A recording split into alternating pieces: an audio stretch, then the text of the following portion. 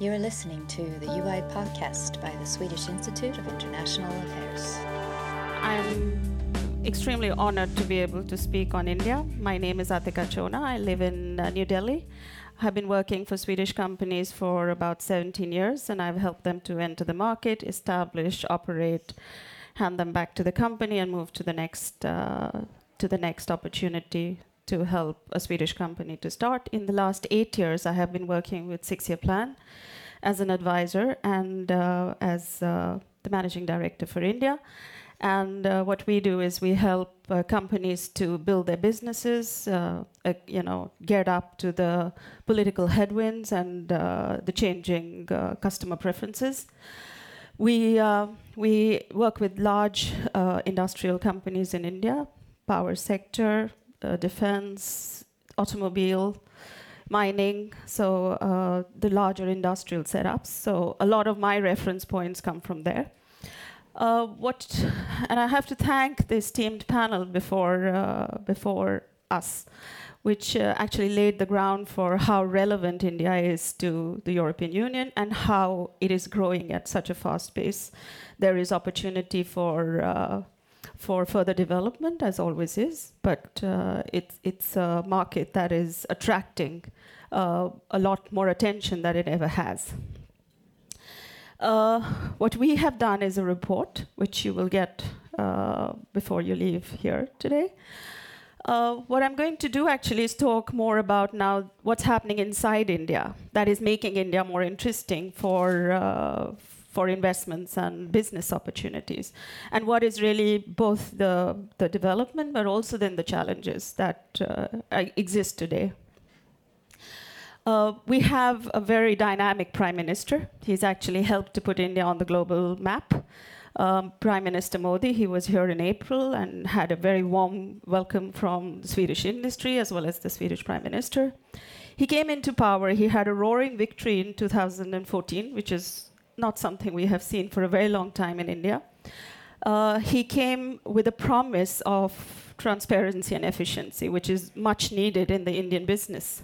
And India actually did not vote a new prime minister, they voted a change. They wanted to have both efficiency as well as transparency. The general perception was high corruption, was that things don't work, and that needed to change. With that promise, where we see ourselves today, and I bring now to the table the Swedish companies that we work with and that operate in India, their opinion as well. We see that India's, as the panel before said, that it's the fastest growing economy in the world. It's pegged to be the third largest incremental growth driver by 2030. And it's not just the jury's out, it's been consistently growing for the last decade. So it's not just this government, it has roughly 7% growth every year. And it's looked at continuing. What we also see is that FDI liberalization has helped companies to bring in money. And that has also helped industry to go. There has been platforms, there's been engagement opportunities. The Swedish companies have a positive outlook. They believe that it's a good market, the investments are giving results, and the investments are going to continue to give results. One of the big things that has happened in the last 4 years, or I think the biggest things we've seen after independence, is a reform. Is a real shift in reforms, and there's been the reforms have been in two ways. One of them has been pretty sporadic, unexpected. One morning, 2016 November, 86% of the currency was taken away, and it came as a surprise to everybody. The same day as Donald Trump became president of the United States, so it was kind of a blow to every Indian from so many different dimensions. And that was chaotically implemented. However, the general public saw that as a positive move. They actually saw that this is going to help with ending the black money or the corruption that's in the system. If that's happened or not, the jury's still out. One sees shades of positivity, one also sees shades of the fact that we're going back to the same traction. GST, there's also been a lot of structured reforms that are specifically aimed at long pending issues that we see in the industry, in the corporate world. GST, for one tax system all over the country, has been something that Europe doesn't even imagine doesn't happen in the rest of the world, but it was how it was in India. And that has really helped to build efficiencies, to build, to bring down costs of distribution. One example would be, we used to see a row of like 100 trucks before a toll bridge before, which also then makes, if it's the food industry, food decays. So you have wastage in the system. There's a lot of inefficiency in the fuel efficiency of the vehicle. So just besides GST, it's had long-standing results in it. GST is at the early stage of implementation, one would say. If you look at the corporates, they are still battling with the structures in place to be able to see GST have a final result it should give. There's a shift in energy. There's e-governance, digitalization that has brought 316 million Indians into a new banking system, which didn't exist. They have ATM cards, they have accounts. There's been a Prime Minister's effort to actually, it's called the Jan Dhan Yojana, which actually allows for people to get accounts to come into the system and to then finally be a taxable individual, which is today 4% of India pays taxes. And that has gone up 10% after the demonetization. And that is going to further develop once this reform is completely implemented.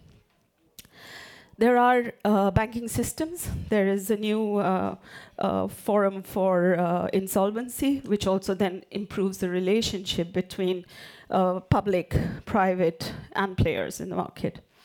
There's platforms. There has been Make in India, Smart Cities, Clean India, various platforms. And those are platforms that you engage with the government on. Have they had very structured systems? Maybe not, but they have actually had results.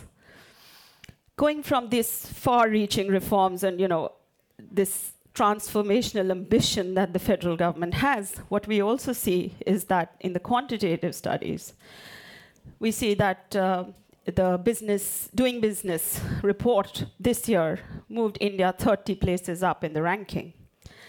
However, the transparency report brought 3 places down in the ranking.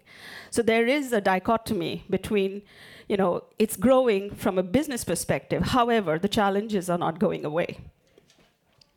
We went in to actually see how the ambitions are relating to the reality. We saw reports from Ernst & Young, their fraud report, which says that 78% of the companies will invest, yet the challenges continue. Swedish Chambers Business Climate Survey again says the same thing. Companies invest, they see returns on their investments.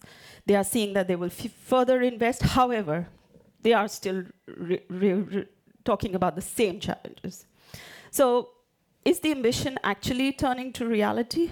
To be able to see that, how businesses are actually getting impacted by this.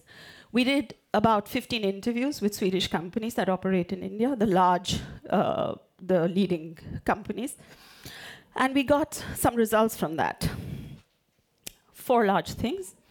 There's a contrasting approach between the center and the state governments. What companies are saying is that the federal system, the national system, and here I have to clarify, when we say national, federal, or center, we mean the national government. And under the national governments are all the state governments that individually operate. And that's a complexity in itself in the structure.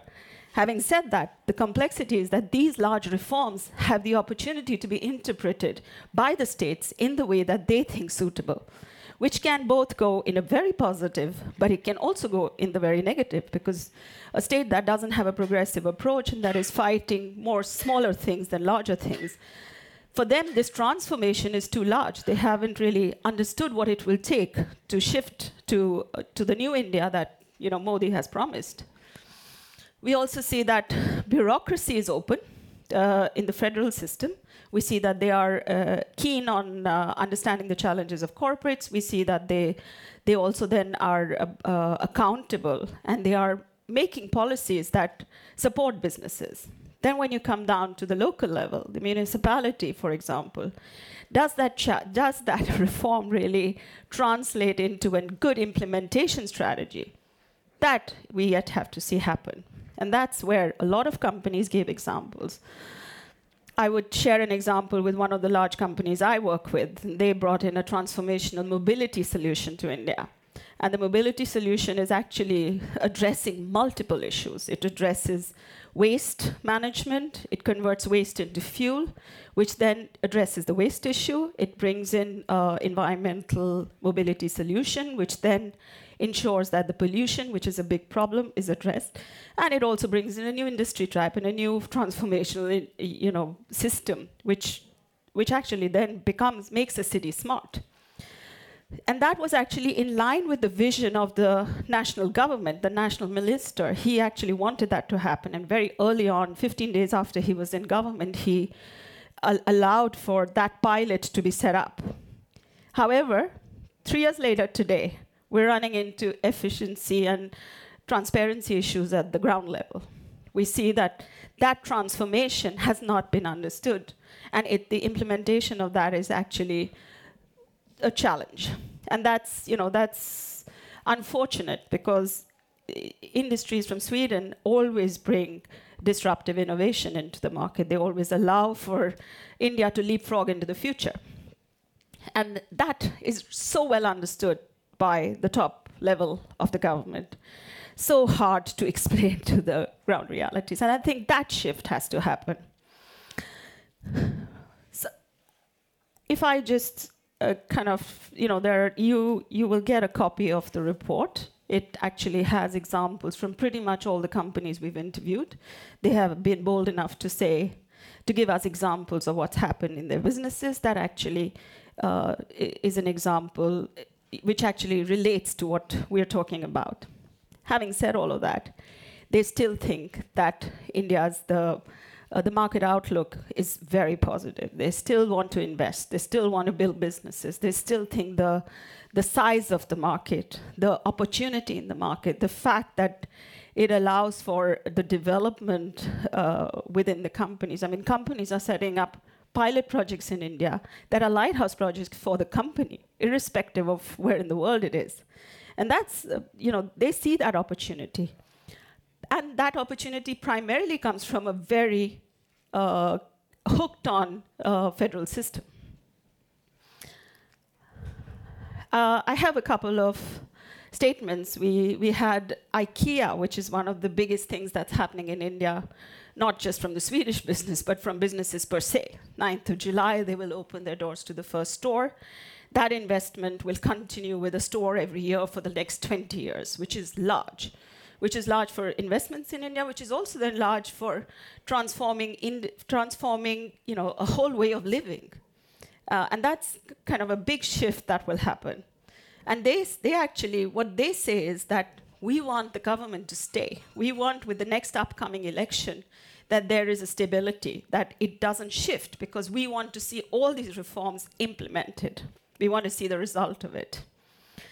What we got from Ericsson, one of the companies that has been in India over 100 years, they are actually for the first time saying that there is a reform that's given us results. It used to take us 21 days to distribute. Today it takes us 4 to 5. And that, of course, encourages better prices. It takes away delayed delivery penalties. It takes away, it brings in customer satisfaction. It generates business. So they've seen the first shades of GST. They're positive. We have Tetra Pak. They are one of the largest food packaging companies in India. And they have also been in India for over 70 years now. And they actually said that they are working with a waste management project. And they said, when we go to the political level on the national platform, perfect. They work with the policies. They actually bring us to the policy discussion, enable to have policies that actually work with waste management. However, the state governments that they have worked with specifically have reconstructed that reform. And that, I think, is, with that, I actually say that that's one of the big challenges that India faces right now. It's an opportunity to transform. The fact that everybody in the country understands that opportunity still continues to be a challenge. With that, I actually invite our panelists. Johan, the only gentleman on our panel today. Johan Henningsson, that represents SEK and AKN and actually works with smart cities, which is one of the Modi ambitions. Ulrika Sundberg, who is the Consulate General in Mumbai and one of our strongest partners, both from the industry side and the government side, from the Swedish diaspora. Jenny Eklund, that lives in Sweden, works with banks in India, is responsible for South Asia, based out of Stockholm. Represents SEB, the bank. Thank you so much. And I'm sorry that I'm just flying through this, but I want to give the audience the opportunity to have questions. And hence, I'd like to give you a few minutes to give your elevator pitch on your whatever you'd like the audience to know that is relevant to our discussion today. Yeah? Shall I start? Thank you so much. My name is Johan Henningsson. I mostly represent SEK, but also EKN, because Sweden has a export credit system that is sort of devoted for financing exports, and it's very important for Sweden, of course. SEK, we have lending in 70 different countries in the world. Africa, South America, Asia. We have not had so much lending in India. We have some, but it has been a little bit problematic. So very interesting report, I think. How do we take this from ambition to business? And when we do that, financing will be a very, very important issue. And also in the financing issue, we need to cooperate with India, of course, to make this happen. We see a lot of things happening in India. And there are great opportunities for Swedish environmental, not to say the least, know-how to actually make a difference in India. We know, for instance, district cooling. You don't know that in India yet. We know how to create energy from waste. So when we go to India and say that Sweden actually import waste, they don't believe us. It's like, what do you talk about? So we have a history and we have the knowledge that we really can export. So at SEK, we think this platform you mentioned about Smart City, that is an excellent opportunity for us to actually both talk about viable business models, which obviously is very important for us when we finance, and for EKN to guarantee. So the problems and the challenges that we face right now and that we are working on is, on a municipality level, is exactly what you say. It's like it is a state ambition, and you can't really see how that would sort of happen on a municipality level. At the same time, we need some success stories. So we're trying to work with some municipalities where we do think these sort of ambitions are transforming into reality, and try to make success stories about that. When Modi came to Stockholm, that was a few months ago. Yeah. 17th of April. Yes, excellent.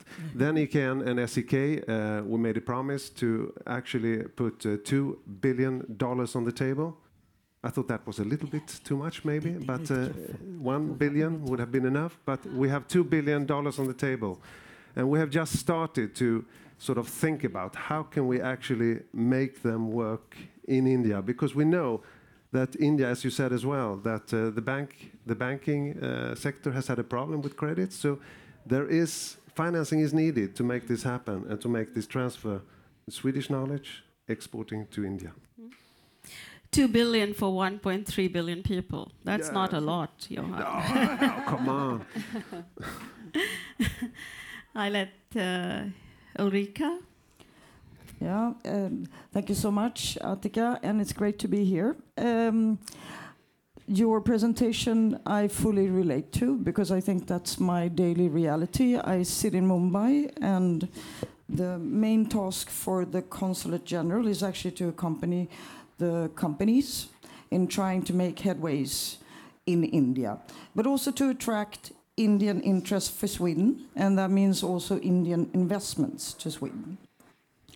I think you highlighted all of the reforms that we feel has instilled trust in the companies. We did we have a constellation called Team Sweden, which basically consists of the embassy, the Consulate General, the Swedish Chamber of Commerce, and Business Sweden.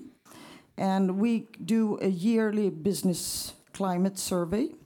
We did one this year, and of course we can see the figures translating into a very positive outlook. 70% of the Swedish companies feel that things are moving in the right direction.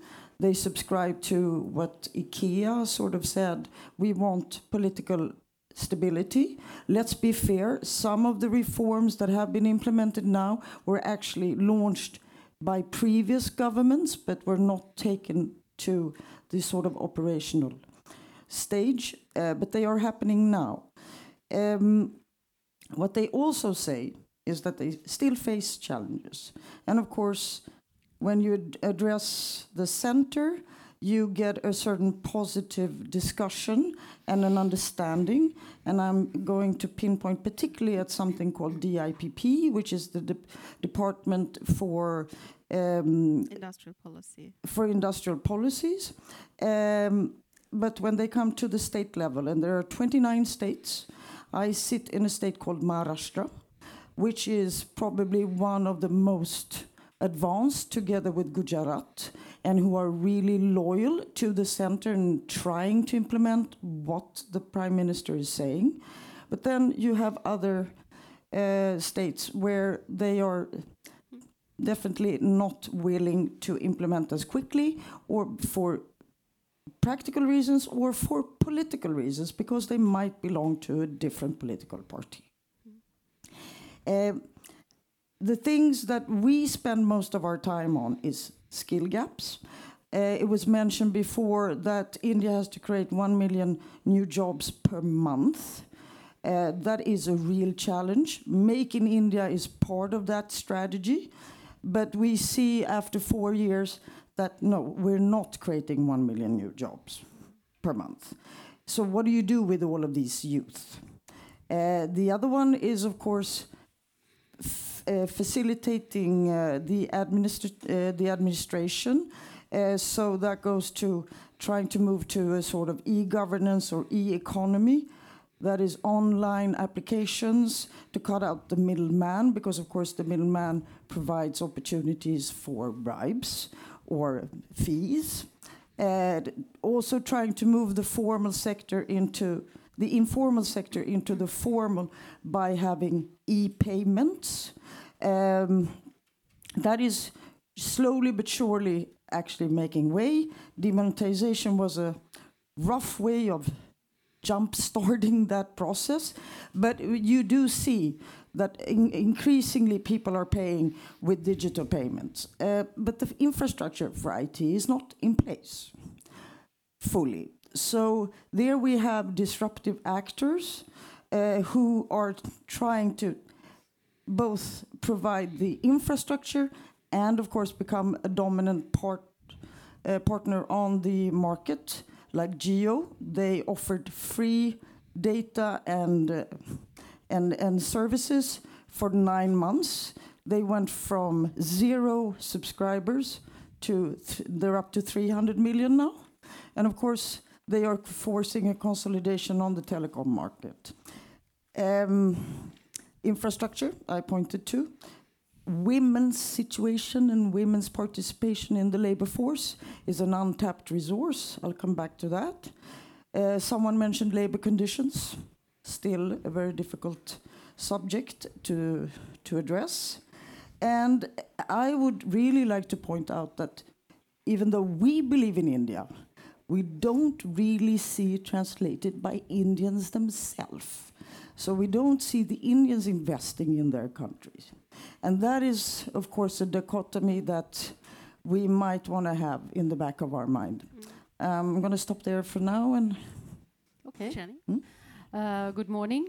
My name is Jenny Eklund, and I work for SEB. I'm based, as Aticka says, here in Sweden. And I cover Southeast Asia and South Asia, of which India, of course, is a big part. I'm responsible for the bank relations in India. And why do we work with banks in India? It is, of course, because we want to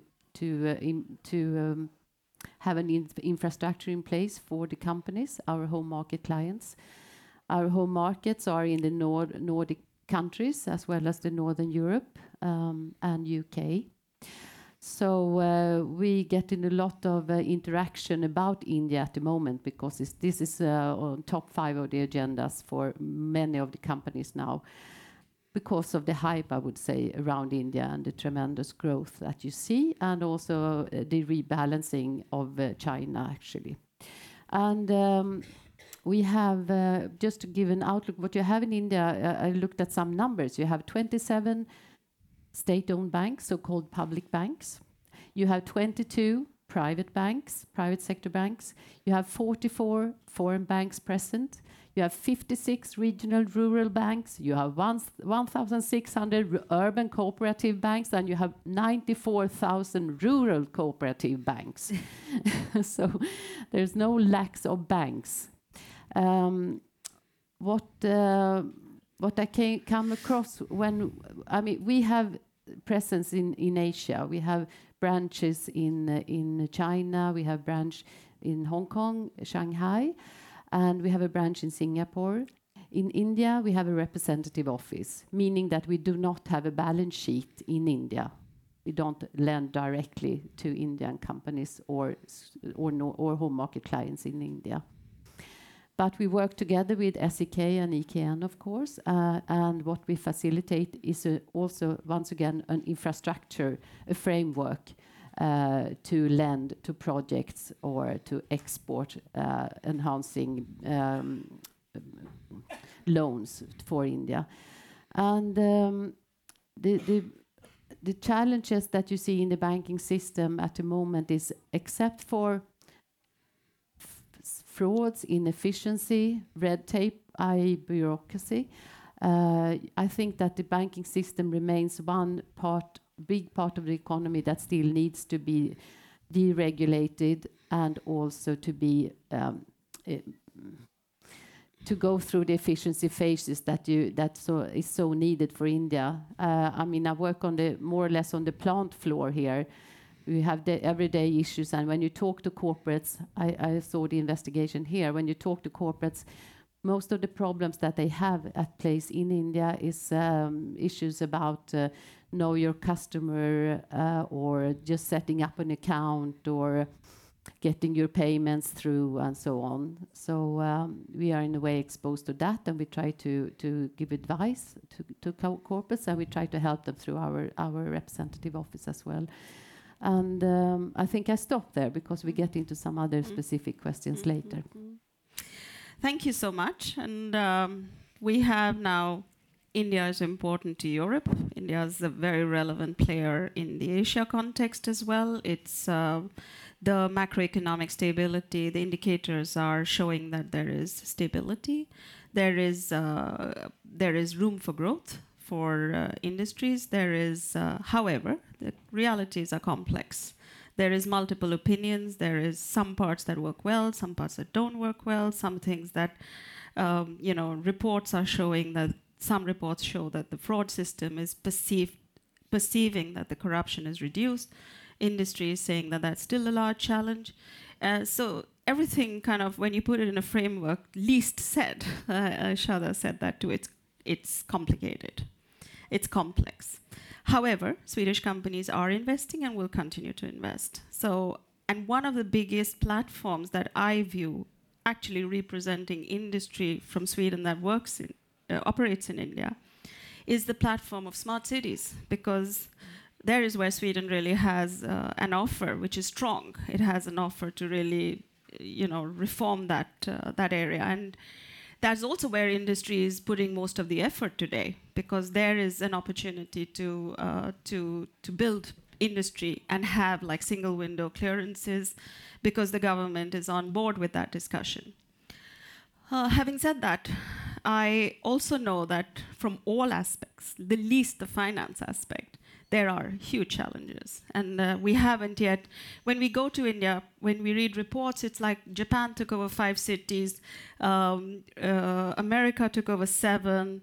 So, countries are coming in and taking over a city because Modi's ambition is to build 100 smart cities. And they actually are ensuring that there's industry set up to actually ensure that those cities become smart.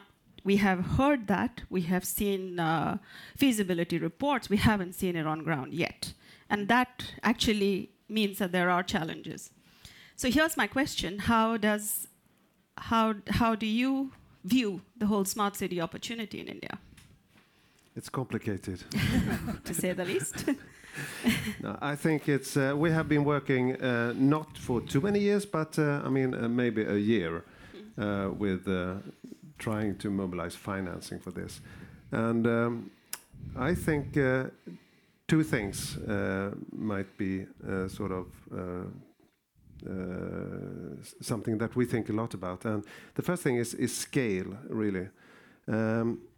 Indian want everything in large scale. And Sweden, we come with sort of a pilot, and they don't want a pilot. They wanted the solution done. So we have, I think, a little bit of a mindset we need to change. And if Sweden as a country has many export companies at the same time, if we will be able to actually deliver something that Indian wants in scale, we need to cooperate on a corporate level. So what we're talking about is system exports. So you give an offer of a system, and that are many companies involved in. So Sweden needs to learn about that. And then the other part is about cooperation. Because it's one thing to do this in Sweden, and I know that there are a lot of export companies actually sort of being Ericsson for 100 years in India. But it's different, because if we want to transfer knowledge, it's new to make it in an Indian context. So we need collaboration. And we need collaboration with big, large construction firms in India. So they really can do a lot of the work and sort of hire in the Swedish expertise. And we also need collaboration on the financing side. So we try to sort of have a discussion with big banks in India, but also with SEB and other sort of Swedish banks. We need to go together and make a financing offer that is actually working. We've just started. And the $2 billion, which is a lot of money, that could be a good vehicle actually to maybe leave the municipality level, because the project that we might want to finance could be small, but we want the state level to be engaged. So we sort of get this ambition to become reality. Can I just add to this? This is very boring for you, for me to explain in banking, but what we look at is different kind of risks. We look at the project risk. What will happen in the project? We look at counterparty risk, who is going to repay and where is the money coming from. We look at political risk on the state level and also on national level, of course. And potentially, if there is a change of government, how will the next government react? Will they be more popularized? Is this in line with the big plans they have for the country, or do they have to redirect in accordance with their voters? So it's quite complex to enter into a country where you don't know what is going on underneath. And this is particularly for India. I think it's a huge challenge. And that's why we put in place capital funding and go together with EKN and SEK that has a state-to-state interaction with India and can also affect more to get the right kind of information and inside information, of course.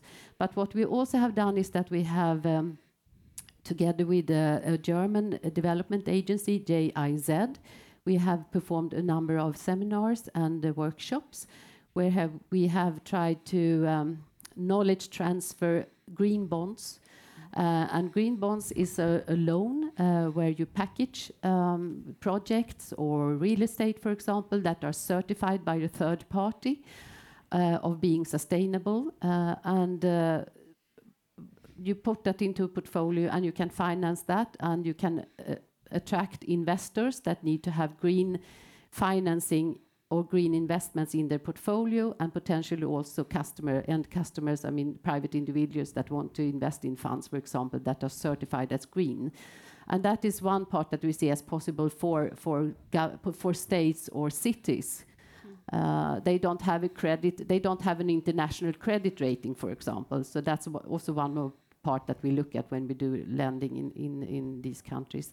So we think that to transfer the green bond knowledge or framework into India is one part of improving other types of financing than the traditional ones. And one should also not forget that Indian banks today, if you look at the whole banking sector, they have more than around 20% of non-performing loans, meaning that there's not much new lending being performed. And this will be helped by the new bankruptcy code, of course, which will shorten the time for settling the loans or rescheduling, or and really get to the table the borrowers that are not performing, and potentially sell the bad assets and get on with new lending. So today you have kind of, if you look at the project finance lending, it's really halted because of this. So we see, and this will take time. It will take a lot of time. But I think for India, it's crucial that they get the balance sheets cleaned up in the banking system as a whole. Smart cities. I've been spending quite some time trying to figure out how we can keep up competition with Japan, the US, and France, who actually adopt cities, full cities. And they come in also with their development corporation agents, which we can't and won't. But of course, there are certain cities where we have a bigger footprint than others. And one of them is Pune, where we, for historical reasons, have been present since the 60s and, well, late 50s and 60s. We have about 100 Swedish companies. Most of them are in the manufacturing sector. And of course, they have created a footprint over time. I think one of the things we have started with is first to explain that when our smart cities like Hammarby Sjöstad or Norra Djurgården, that's not going to see the light of day in India. What we are going to do is some sort of refurbishing of existing cities, existing infrastructure. And we can introduce end-to-end solutions, whether you call it systems or end-to-end.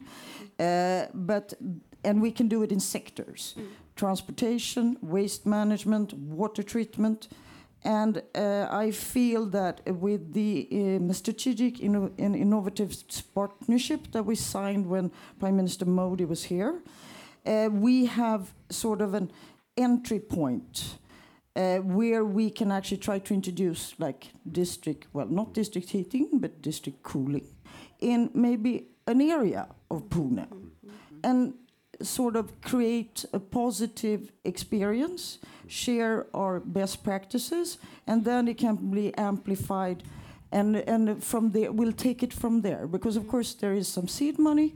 Obviously you're willing to take some risks on it, and what strikes me is when I approach Indian banks about smart cities, they all say, well, nobody has come with a proposal to us to finance. So obviously, if we can get this right, I think there is an opportunity. Also on the waste management, we had a competition at the Consulate General for young Indians to visit Sweden, and our question was, what would you bring to Sweden as a present if you were to travel to Sweden? And then I received a big picture of a guy behind a big pile of waste, and it's like, this is what I'm going to bring to you. Thank you. Thank you for really reconfirming the opportunity. And I come from your remark, Ulrika, where you said that, India is not developing India. Swedish companies are interested in developing India. My question to you is, to all of you is, Sure, there is an opportunity, but there is a huge complexity. Are you ready for that? Are you prepared? Is Sweden prepared to actually work through that? And are you ready to sustain businesses that will take much longer to actually become a reality because of the complexities in the system and a large market, 2 billion for 1.3 billion? I mean, are you ready? Do you know what you're going to do with it? Do you know how, where, what? Is that a question? Yes, it's a question. Do you know? Yes. Are you ready? No, we don't know exactly right now, but I think you made a very good point by saying that each sector has its specific problems. So you need to make it. You need to make a success of each sector offer, and that it takes a little while. I mean, we have been preparing in Sweden longer than Japan and France. They have adopted a city. We have been sort of thinking for too long, but we have also, I think we have a plan. In Pimpri, we have a plan, and we have some financing issues that maybe SEB Banking could help us with. Could you? Yeah, excellent. We talk about that. But the thing is that we need to act quite soon. We know that India is not waiting. Things are happening quite fast in India. We see when they're doing sort of renewable energy projects, they do it fast. They do it quite sort of cost efficient, and it happens. So we need to mobilize together. I think we have done some home lesson, but next year we need to act.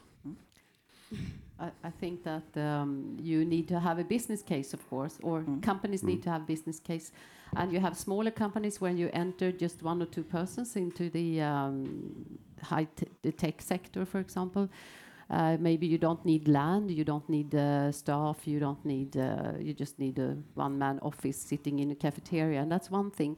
Then you have the present companies that have been present there for more than 100 years, and they are of course there to stay. And the question is whether they find the right business model, because India is rather protected.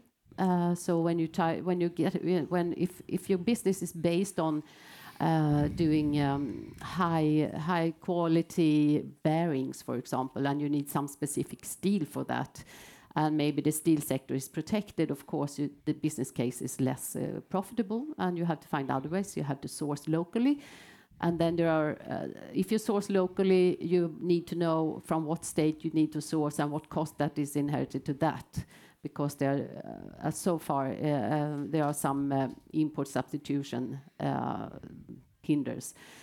So you need also within India, I mean, that is improving thanks to the GST, the General Sales and Tax. So that has been, it's been being harmonized among the states, as we heard before. So that will improve and help the companies to find a business case. But on the other hand, I think when you look at the problems, as I said, in the local banking sectors, where not even the local banks wants to put money in force for project risk, you have to have staying power. You have to have a lot of money in the coffins to be able to finance the projects yourself, or the pre-studies or whatever you do. So this will take time, as we always say. I mean, in Sweden, the banking crisis took 10 years, and I think that India is just in the beginning of a so-called banking crisis, a total remodulation of the banking sector, privatizations and possibly closure of banks. So, yeah. Before you say something, Ulrika, I have a question specifically for you, building on what I just asked. What is it going to take for in Sweden to influence that the challenges actually become opportunities? Because there is, when we say Sweden ready, it's ready to both do businesses, finance, and all of that, but it has to also be ready to turn the challenges into opportunities. And you work very closely with the states. What is that going to be? It's my last question. Well, first, on your first question, we don't really have a choice. No. We have to be present because the future is in Asia, it's in India, it's in China, it's in Thailand, Indonesia, and so forth. So I don't see that we have a choice. I mean, as I pointed out earlier, certain states are easier to work with and sort of get a good resonance and a good dialogue with. Obviously, those who feel that they need to be loyal to the center, or because they have a positive experience of Sweden. So I feel that what is now remaining from this whole reform agenda that has been implemented during Modi's era is, of course, a reform of the Indian civil service. Where in your report you're looking for the driver, the local driver of change. I mean, sometimes it's the chief minister, sometimes it happens to be the mayor. And of course, the more contacts and good experiences that we manages to bring to these people, the more influence we have. But I'm really looking for this big mega reform where you stop moving administrative people between the states. You move them every 3 years. Just by the time they've started to understand what the local challenges are, they're being moved. I mean, it's a complex system because, of course, they're moving them to prevent them from becoming corrupt and building empires.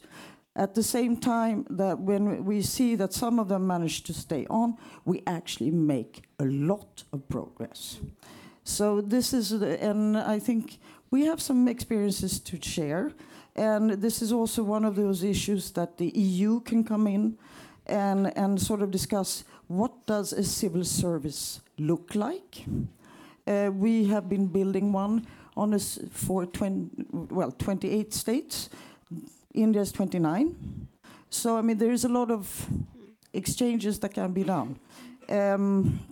Also, lastly, I wanted to point out that we have a joint action plan also between Sweden and India. And it covers a number of areas. Smart cities is one, but I wanted to particularly highlight the untapped resource of women.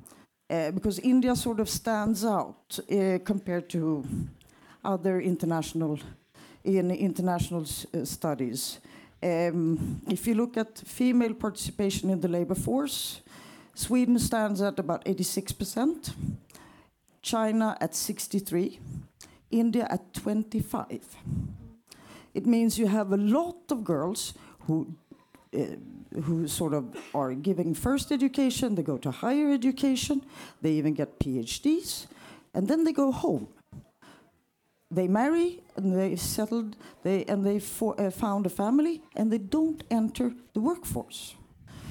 So there you have a sort of classic example of untapped resource, untapped growth.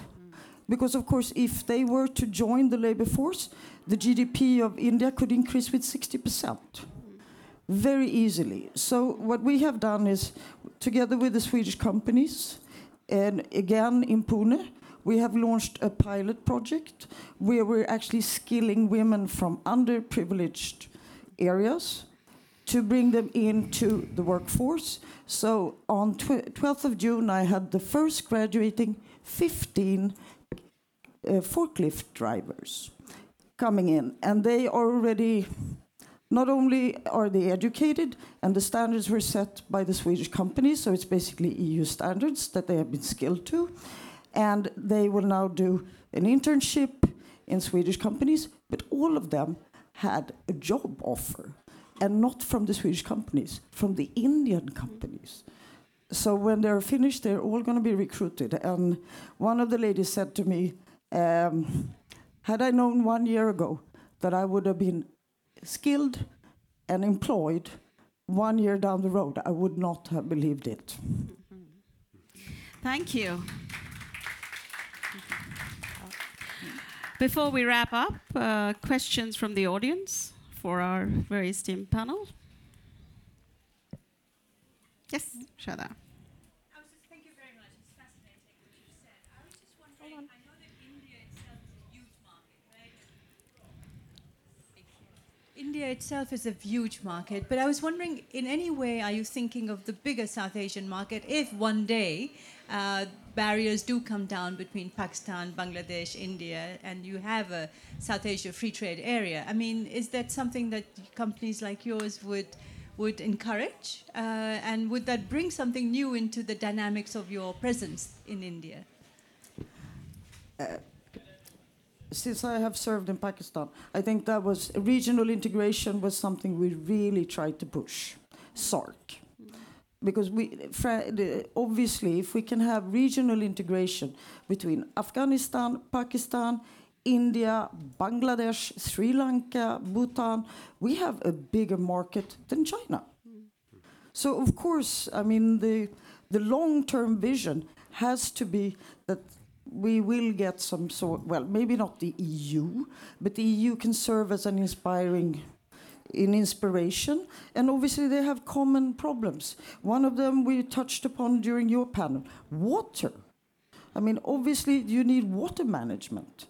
The Himalayas is right now, you know, absolving them from actually taking these issues seriously, but we see the glaciers are melting. I can take that from the industry side, because I think what's fast developing is India is becoming the hub for this region, because Make in India is being leveraged, which also opens the opportunity for exports. So I would say 5 out of 7 of my clients actually see India as the hub for South Asia. Many times also the market that exports to China, because there is always the translation of the innovation on a local level is one of the challenges that they see when they go into China. So instead of manufacturing in China, to actually deliver to China is one thing that companies are now evaluating. So I think you said the tiger and the elephant. The elephant is moving now, and it's kind of a, you know, it's a very interesting dynamic. There are companies that are now decentralizing and actually taking, allowing for businesses to grow out of India. So that's. And I think that India needs to improve its logistics within the country to be able to export and import, of course, and that's very high up on the agenda. And I think as long as they have not done that, I don't think there's a real drive for interaction between the South Asian countries. But of course, many of the head offices are based in India, marketing and treasury departments of corporates. So I don't see, if you talk to people in Bangladesh, for example, they don't see a really big hindrance for trading with India, of course, and vice versa. But and India and Pakistan has a little bit further to go. Love-hate relationship. But as you say, Bhutan. And also don't forget that China is really putting down its the space here. So that's really... It should be higher up on the agenda to do that. We have a signal that we have to give back the premises. So thank you so much, and thank you to a great audience. And please don't leave without picking up a copy of the report. We hope you enjoy it. We have our details at the back. Please come back to us if you have opinions, inputs, whatever you would like to share with us on the report. Thank you so much. Find us on www.ui.se. We are also on Facebook and on Twitter with UI Sweden, and we're also on YouTube, where you can watch all our seminars and interviews. Catch you later.